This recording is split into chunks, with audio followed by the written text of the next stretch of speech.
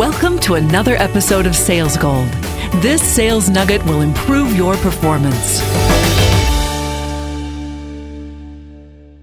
Are you willing to lose a sale for the customer's sake?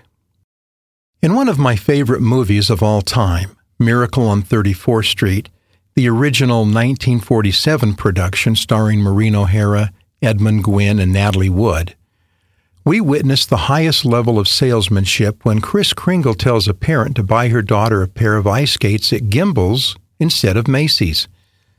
The scene goes something like this. Kris: I keep track of the toy market pretty closely. Does that surprise you so? Woman: Surprise me? Macy's sending people to the other stores? Are you kidding me?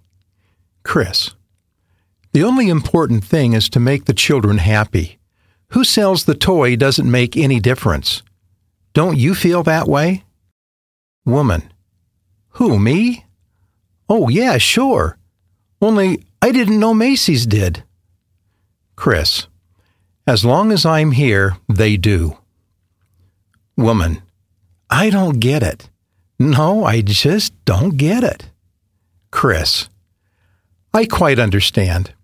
Your little girl would like some skates, but of course you must get her the best, 'cause their little ankles want protecting. Our skates are very good, but not quite good enough. You go to Gimbel's. They'll have exactly what you're looking for.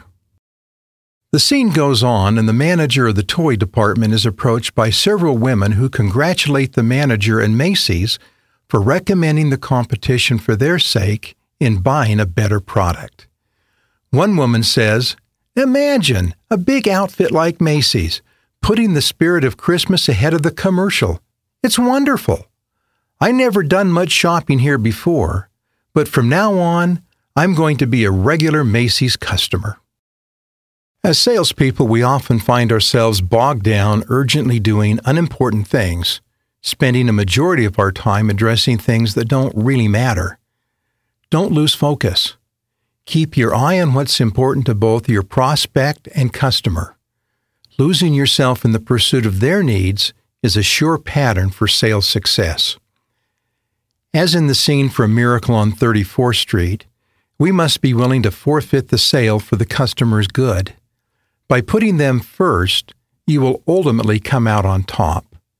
You may not make an immediate sale, but you'll win their trust and confidence for the long term. It's the long-term customer who generates the most profit and makes a salesperson wealthy. I was training a group of salespeople today and reminded them of two fundamental principles of selling. The first principle is to always respect the customer, because you'll be out of business without them. The second principle is to focus on presenting the perfect solution to their unique problem, knowing that the right solution may not be your product or service. Until you are totally committed to losing the sale for the customer's sake, you'll never reach your full sales potential. Thanks for listening to Sales Gold. Remember, knowledge applied is power.